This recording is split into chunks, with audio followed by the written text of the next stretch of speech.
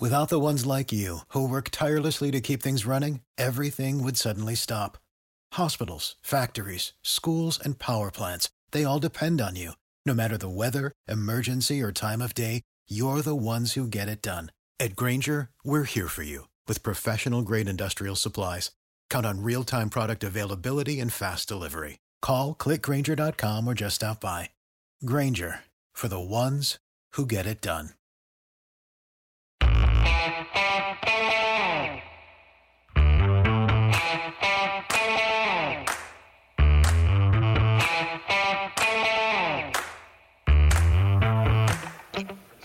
Hi, folks. Welcome to another episode of Film Study. It's time for this week's One Last Thing with co-host Slava Cooperstein. Slava, how you doing? Doing great, Ken. How about yourself? No complaints here. 3-game winning streak. Everything looks good for the Ravens. And we're going to really talk about their position in the AFC during this. The AFC North will hit on, more directly towards the end of this, I think, but in the AFC in general. And not making a move at the trade deadline, looking at the other AFC teams, what weaknesses they have and they didn't address. But I'll let you start it off here. I know you had an overarching point that you kind of wanted to talk about.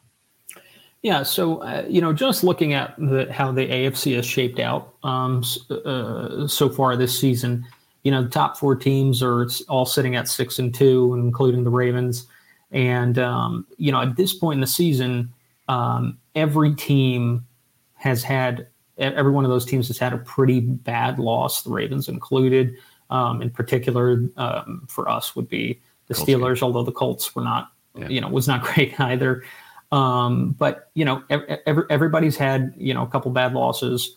And what really struck out to me as we kind of approached the trade deadline is that for the most part, the top teams in the AFC the Ravens included, didn't overreact to 1 or 2 bad llosses by, trying to overpay for a free agent, mortgaging the future a little bit just to put a Band-Aid on. I think, I think the Ravens, as well as the rest of the cream of the crop in the AFC, kind of are confident in their ability to, make it to the playoffs and put a good product out on the field.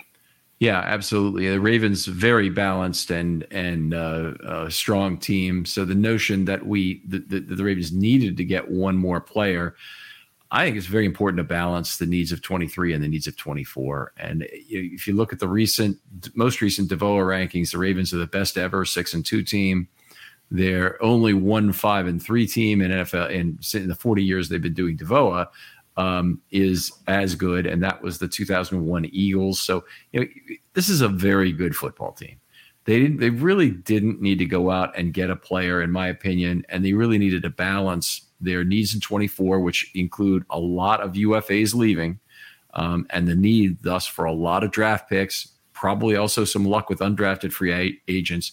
Maybe more importantly than in past years, the draft picks that they make this next year are going to get some trial by fire right away in 24. They're not going to be guys who sit around and wait for their turn like some of the other more recent draft picks have had to do. So there's going to be more of a focus, I think, on immediately ready draftable players next year. And for all of the compensation picks the Ravens are likely to get from this UFA crop leaving, and it should be a really rich harvest, I would say. None of that comes until 25. So what the Ravens had to trade at the deadline here, in my opinion, was 25 deferred picks. And they didn't obviously make a trade involving one of those. And, we're going to go through each of the other 8 teams in the AFC that are, I think significant contender and talk about, what they did at the trade deadline. Yeah. So before we maybe get to the AFC at large, perhaps we should start with the AFC North and kind of go over the landscape there. Ken, how would you rank the 3 teams in the AFC North, maybe in terms of more so in terms of the threat that they pose to the Ravens this season? Okay. I would still put the Bengals at number 1. You got 3, 4, and 3 teams there. But they're the team. I think they have the most complete team. They have the best quarterback situation of the other 3 right now. They have some of the other components they need on offense, including a fine receiving core. They've got some dings and holes on defense, but they have a decent pass rush, and I think that's a team that is probably the biggest competitor for the Ravens. Yeah, I'm right there with you. I have the Bengals at number one for that for pretty much all the same reasons you do as well. And they weren't an easy team for us to beat earlier this season. That's when Burrow wasn't at his best. Now, it was in Cincinnati. The Ravens' offense was still figuring some things out. We weren't necessarily 100% healthy either. But they're a real threat. Any team that has a receiving core like that, and theirs might be the best in the NFL, in terms of the top three options, gives you something to worry about. Okay, number two team. Do you want to go first, or what do you want to do? Yeah, I would say the Steelers. If Deshaun Watson gets back to playing at his, at some kind of previous good level, I would, the Browns might have a higher ceiling than the Steelers, but unfortunately we did drop that game against the Steelers earlier in the season. So the Steelers have an opportunity to do something that the Bengals and Browns will not, which is to get a season sweep against us. And it's very hard to win your division against an opponent that swept you. It's not impossible, of course, but that does just kind of add a little bit of jeopardy to it. They've played the Ravens very well in recent years. They've really overachieved. In my view, there's been a talent imbalance in our favor over recent years, but that hasn't been borne out in the win-loss columns. So, I think that's a must-win later this season. I would agree. I'm not sure that the Steelers are going to win more than about 9 games, but I think you're right. I think it still ends up being a must win, probably a litmus test, always a division win, which could be important in terms of winning the division against Cincinnati if Cincinnati wins the second game against the Ravens. So important in a lot of ways. The Steelers don't have everybody healthy. Cameron Hayward's still sitting on the bench, but they've been able to hold it together, missing players like Minka Fitzpatrick for some significant time the last several weeks. And the biggest fear I have, they have the best pass rush, I believe, in the AFC right now in terms of their 2 edge rushers, at least with Watt and Highsmith. But the guy who's really emerging is Joey Porter Jr. And his passer rating against right now is under 10, 9.8. And the opposing quarterbacks have completed just 3 of 14 passes against him, and that included, of course, the interception in the end zone when Odell Beckham did not probably do everything he might have wanted to do to stop that from happening. That team always scares me a little bit. We always seem to play down to them, or they play up to us, or whatever the situation is, and just a team that I'm concerned about. I would put them behind the Browns in terms of my fears right now. I think they don't have it really figured out on the offensive side of the ball in terms of who they have. They're severely lacking in terms of what weapons they have. Deontay Johnson and George Pickens are pretty good players. They may or may not really have a quarterback who can stay healthy. And Pickett has not been particularly great when he's been in there this year. Yeah, that's pretty reasonable. I actually, until you mentioned it, I didn't really appreciate the parallel. Like the Steelers finally hit on a corner and we finally hit on a receiver. That just goes to show you, how parallel these teams run. I think that's very reasonable assessment, and that just leaves the Browns, who. I think they're a big unknown. They could either continue to be a dumpster fire, or they could, with some even remotely competent quarterback play, really come back and do some good things later this season. They got rid of Peoples-Jones, didn't they? They did. They traded him, and honestly, I think a pretty risky move to get rid of him. Donovan Peoples-Jones coming into this year played 3 years in the NFL and had a combined 10.0 yards per target career. Right on the money, 1,740 yards and 174 targets. And trading away a player like that's very dangerous. Now, he was at 5.4 yards per carry per target this year. The Lions picked him up. I think he's a major candidate for a revival in Detroit with what they do and the fact that they're playing indoors and whatnot.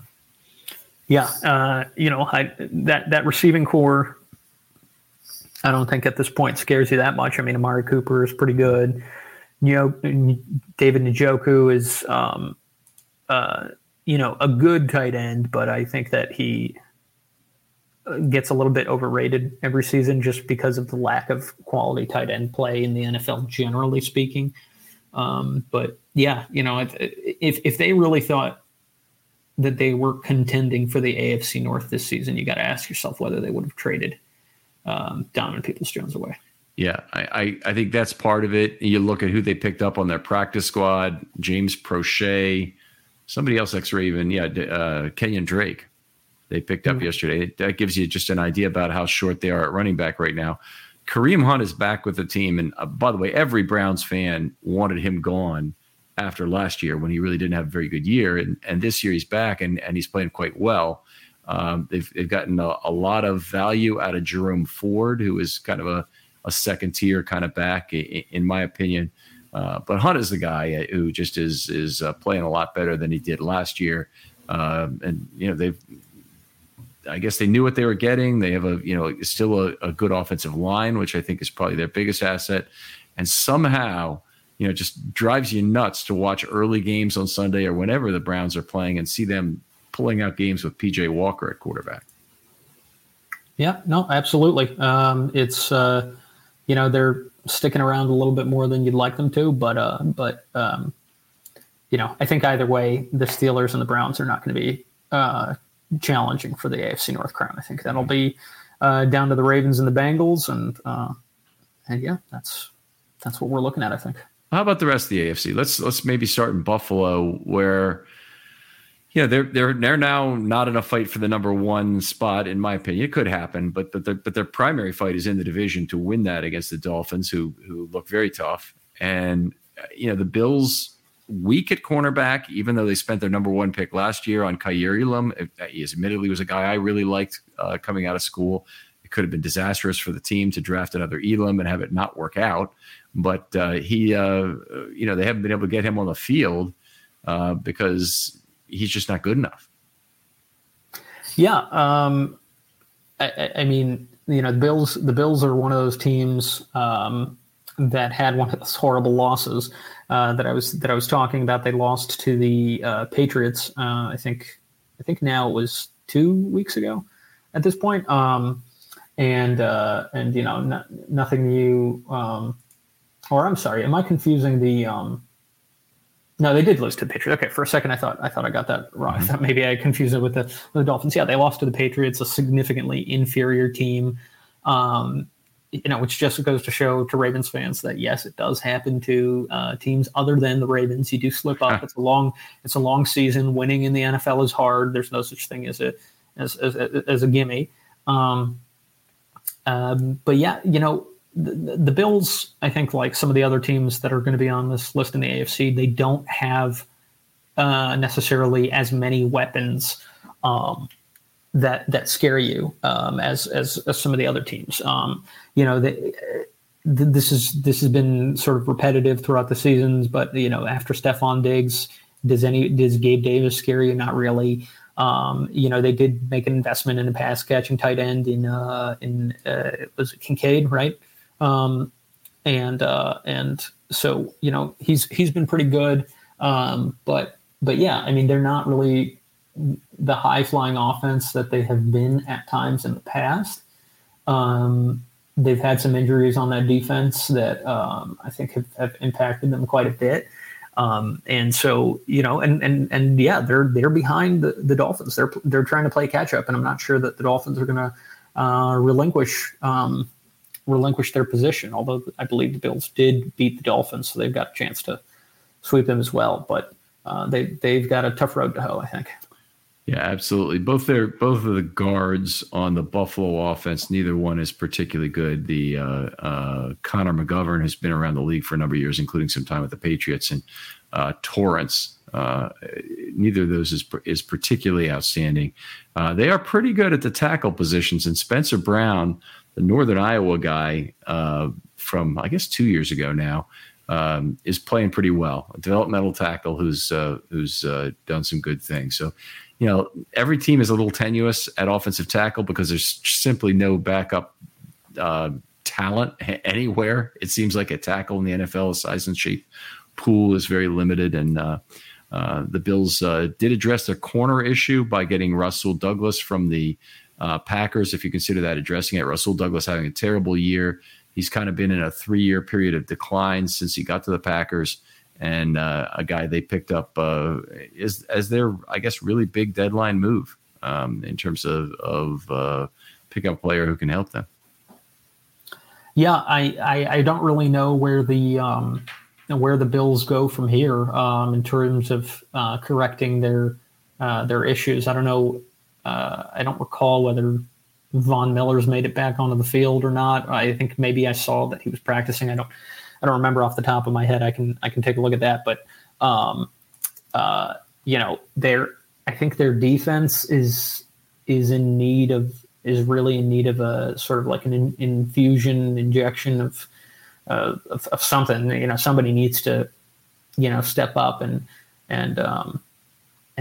really add something to that so that they can be more dynamic like they were in years past. And I just don't know where that's coming from. So I think they're significantly behind in that spot. Yeah.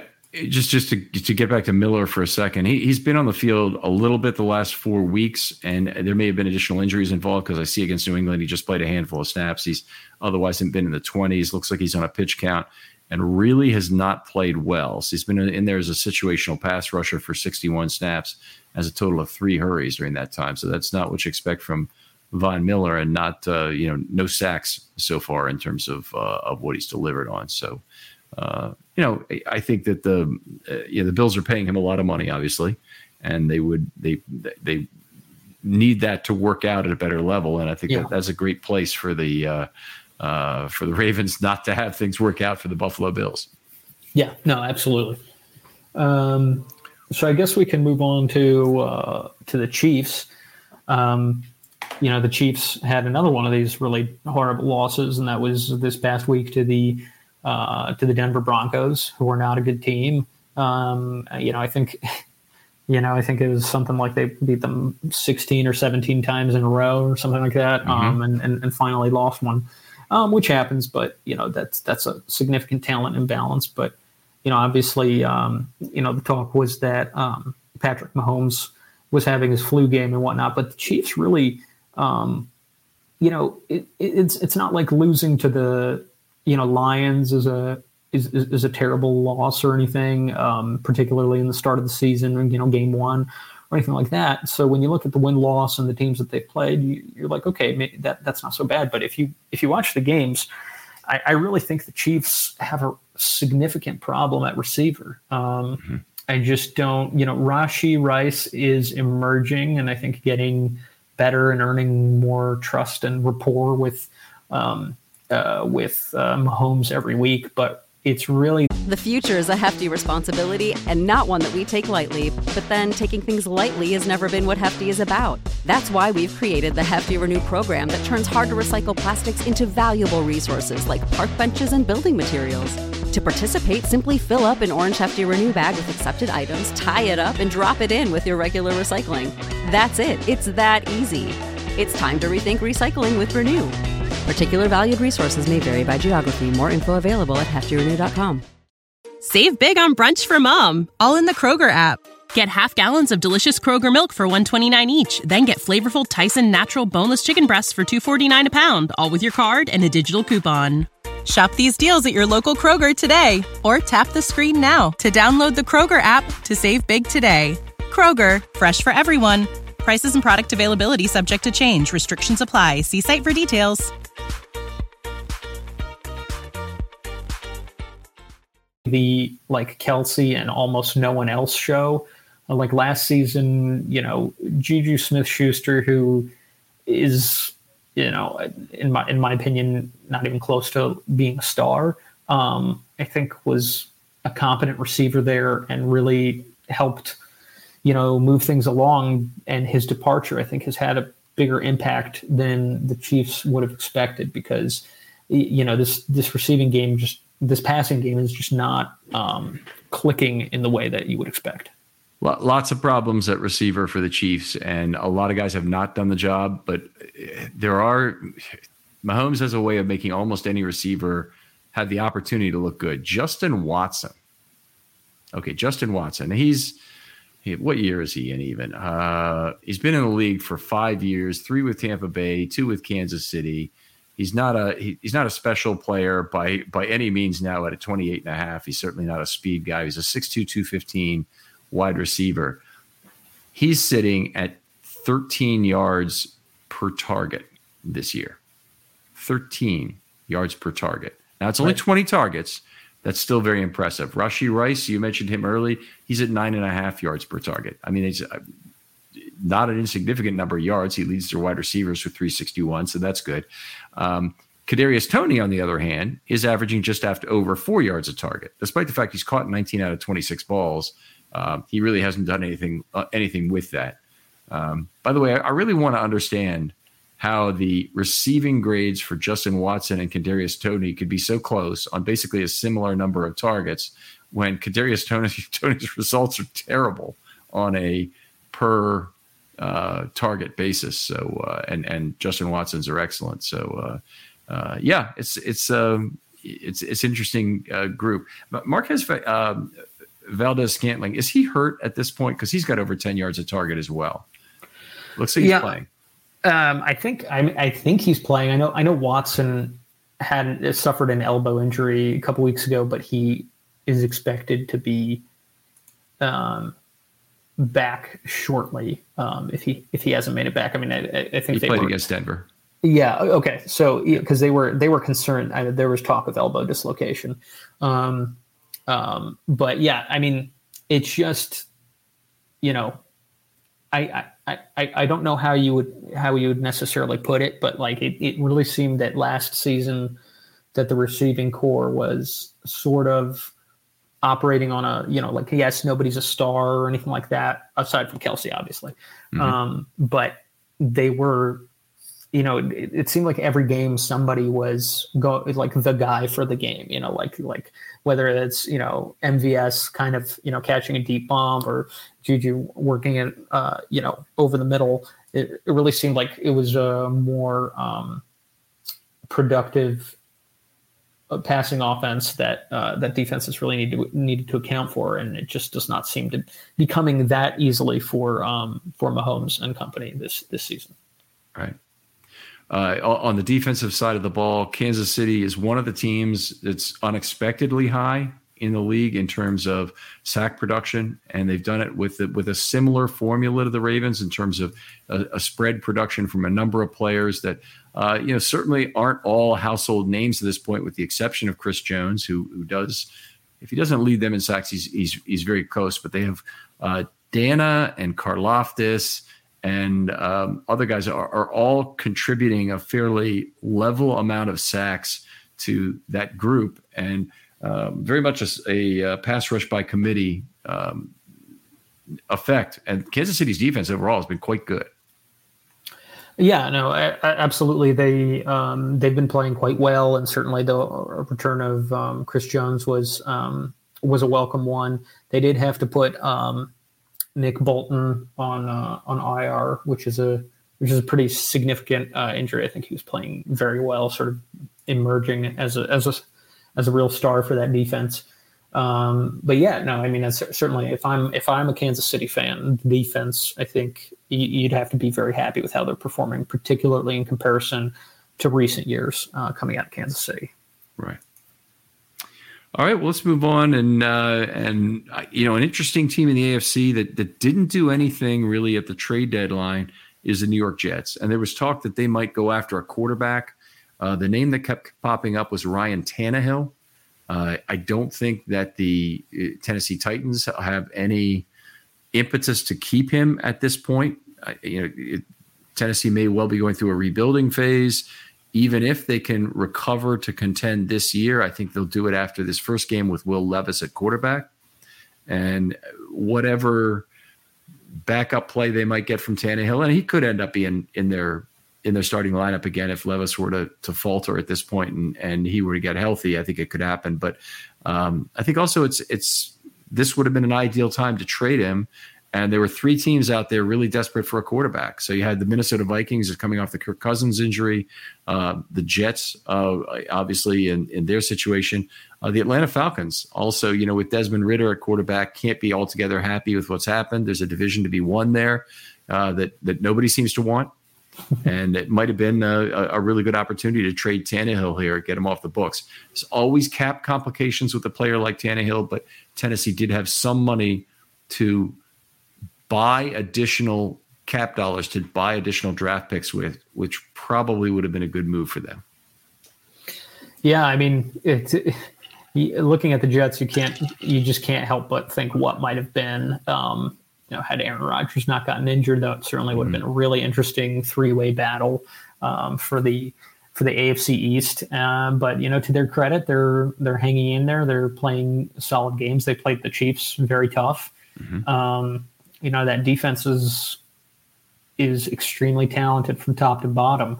If I'm the Jets and this talk of Aaron Rodgers potentially somehow returning at the very end of the season, I have no idea how realistic that is. I don't know anybody who's really has any real information on it that could really extrapolate or expand upon the validity of those notions. But if your season-long strategy is I'm going to try to win as many games as possible to see if it's worth it to get Aaron Rodgers back on the field and see what we can do in the playoffs, I think they've got to try to keep these games very, very close, and then make some big bets in game. A lot of stealing possessions on 4th down and things like that, because I think their lack of offensive talent in particular at the quarterback position kind of necessitates that sort of play.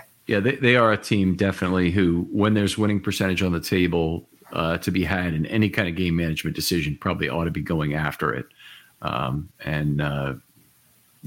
lot of that is left on the field by coaches across the league, just because analytics hasn't been fully embraced and calculation of win probability is not fully trusted, but also because if you're the better team, you shouldn't make that decision if there's all the high variance. And I've had that come up a number of times on my show, and I don't feel the need to reboot it here, but there are some positive expectation plays which are correctly passed up by good teams.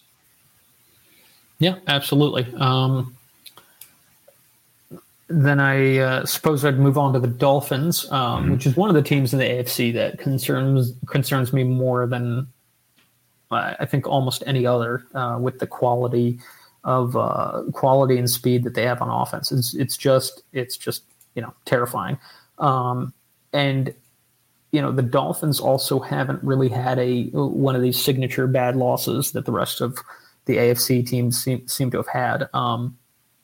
They lost at the Bills and they lost at the Eagles, 2 very respectable teams to go up against. Otherwise, they've throttled the Panthers, throttled the Giants, throttled the Broncos, took care of business against the Pats. I guess if anything, you sort of say, well, the 2 teams that are any good that they've played, they lost against. But I guess we're going to learn more about the Dolphins when they play the Chiefs on Sunday.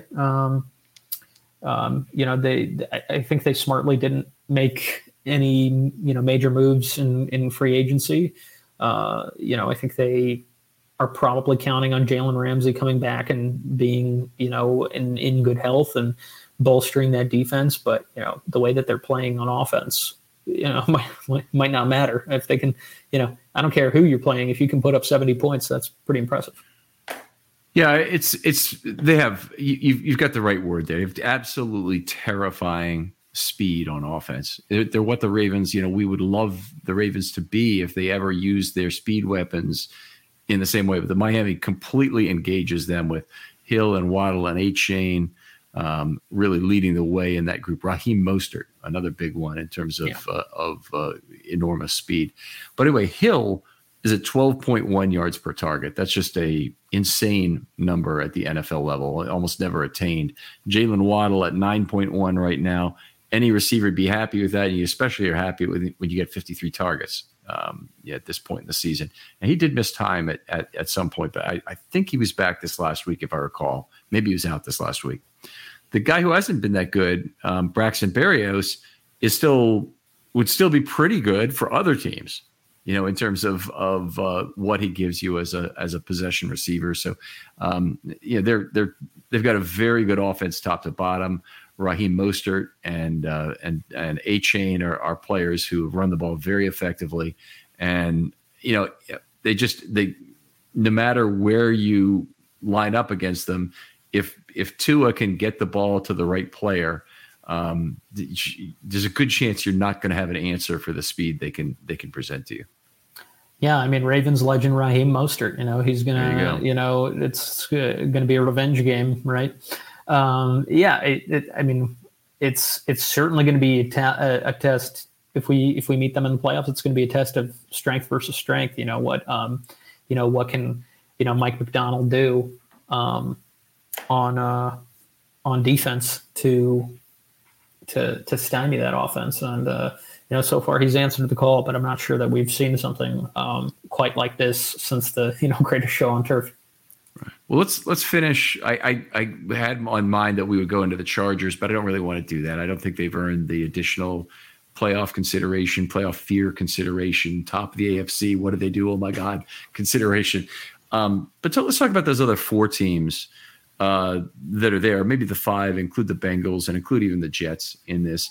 And tell me, how do you rank those five in terms of your fear of what team they may be come playoff time? Yeah, for me, at one, it's either it's either the Bengals or the Dolphins. For the reasons that we've said. I mean, just those high flying, can score on a moment's notice offenses. Those are the ones that scare me the most. How about you? Dolphins are definitely number one for me. I don't even really think it's all that close. Even though we may see them falter against some better defenses. We may see them falter against some defenses that don't give up. The Chiefs at number two, I would say. I think defensively they got to put together. On offense, they have Mahomes, and Mahomes has made a lot of mediocre receivers look good.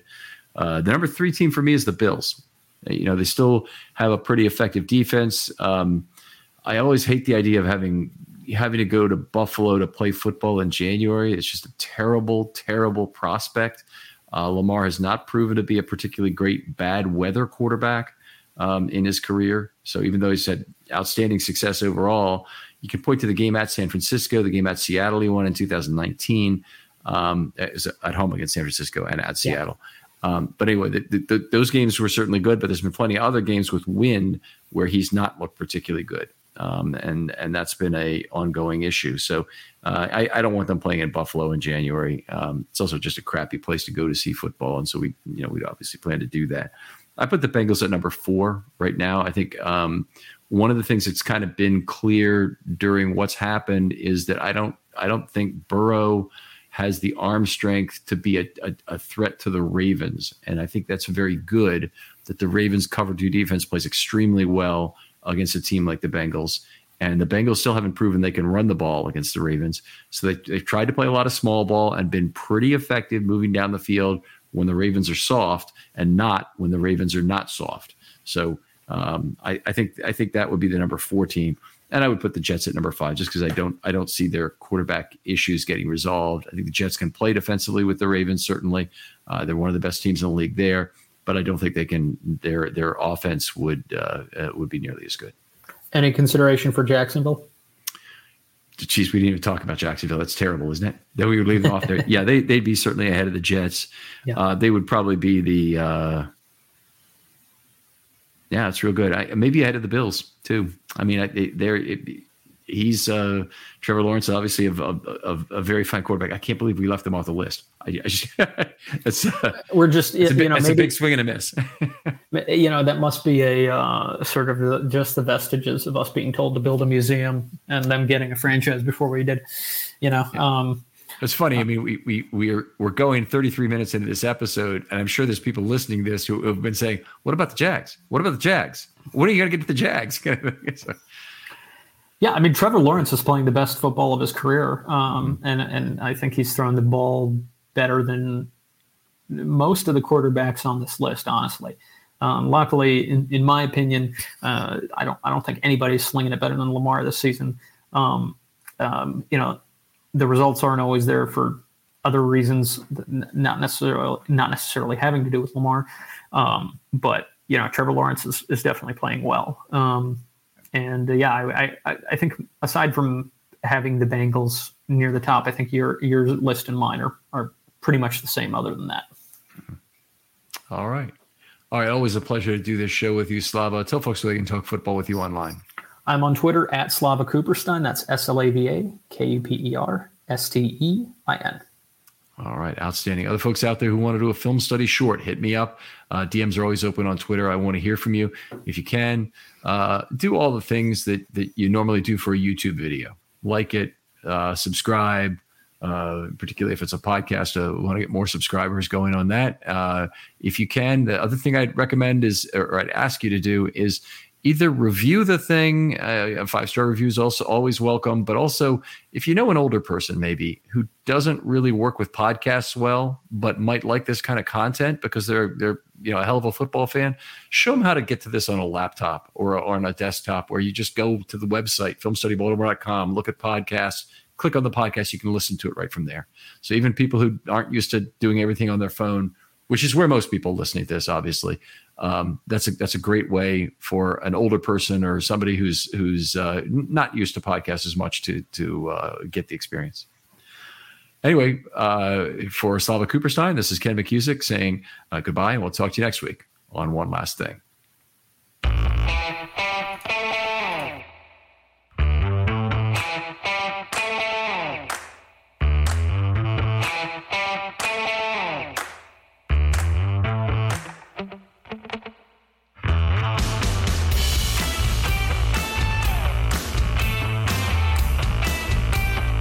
Save big on brunch for mom, all in the Kroger app. Get half gallons of delicious Kroger milk for $1.29 each. Then get flavorful Tyson natural boneless chicken breasts for $2.49 a pound, all with your card and a digital coupon. Shop these deals at your local Kroger today, or tap the screen now to download the Kroger app to save big today. Kroger, fresh for everyone. Prices and product availability subject to change. Restrictions apply. See site for details.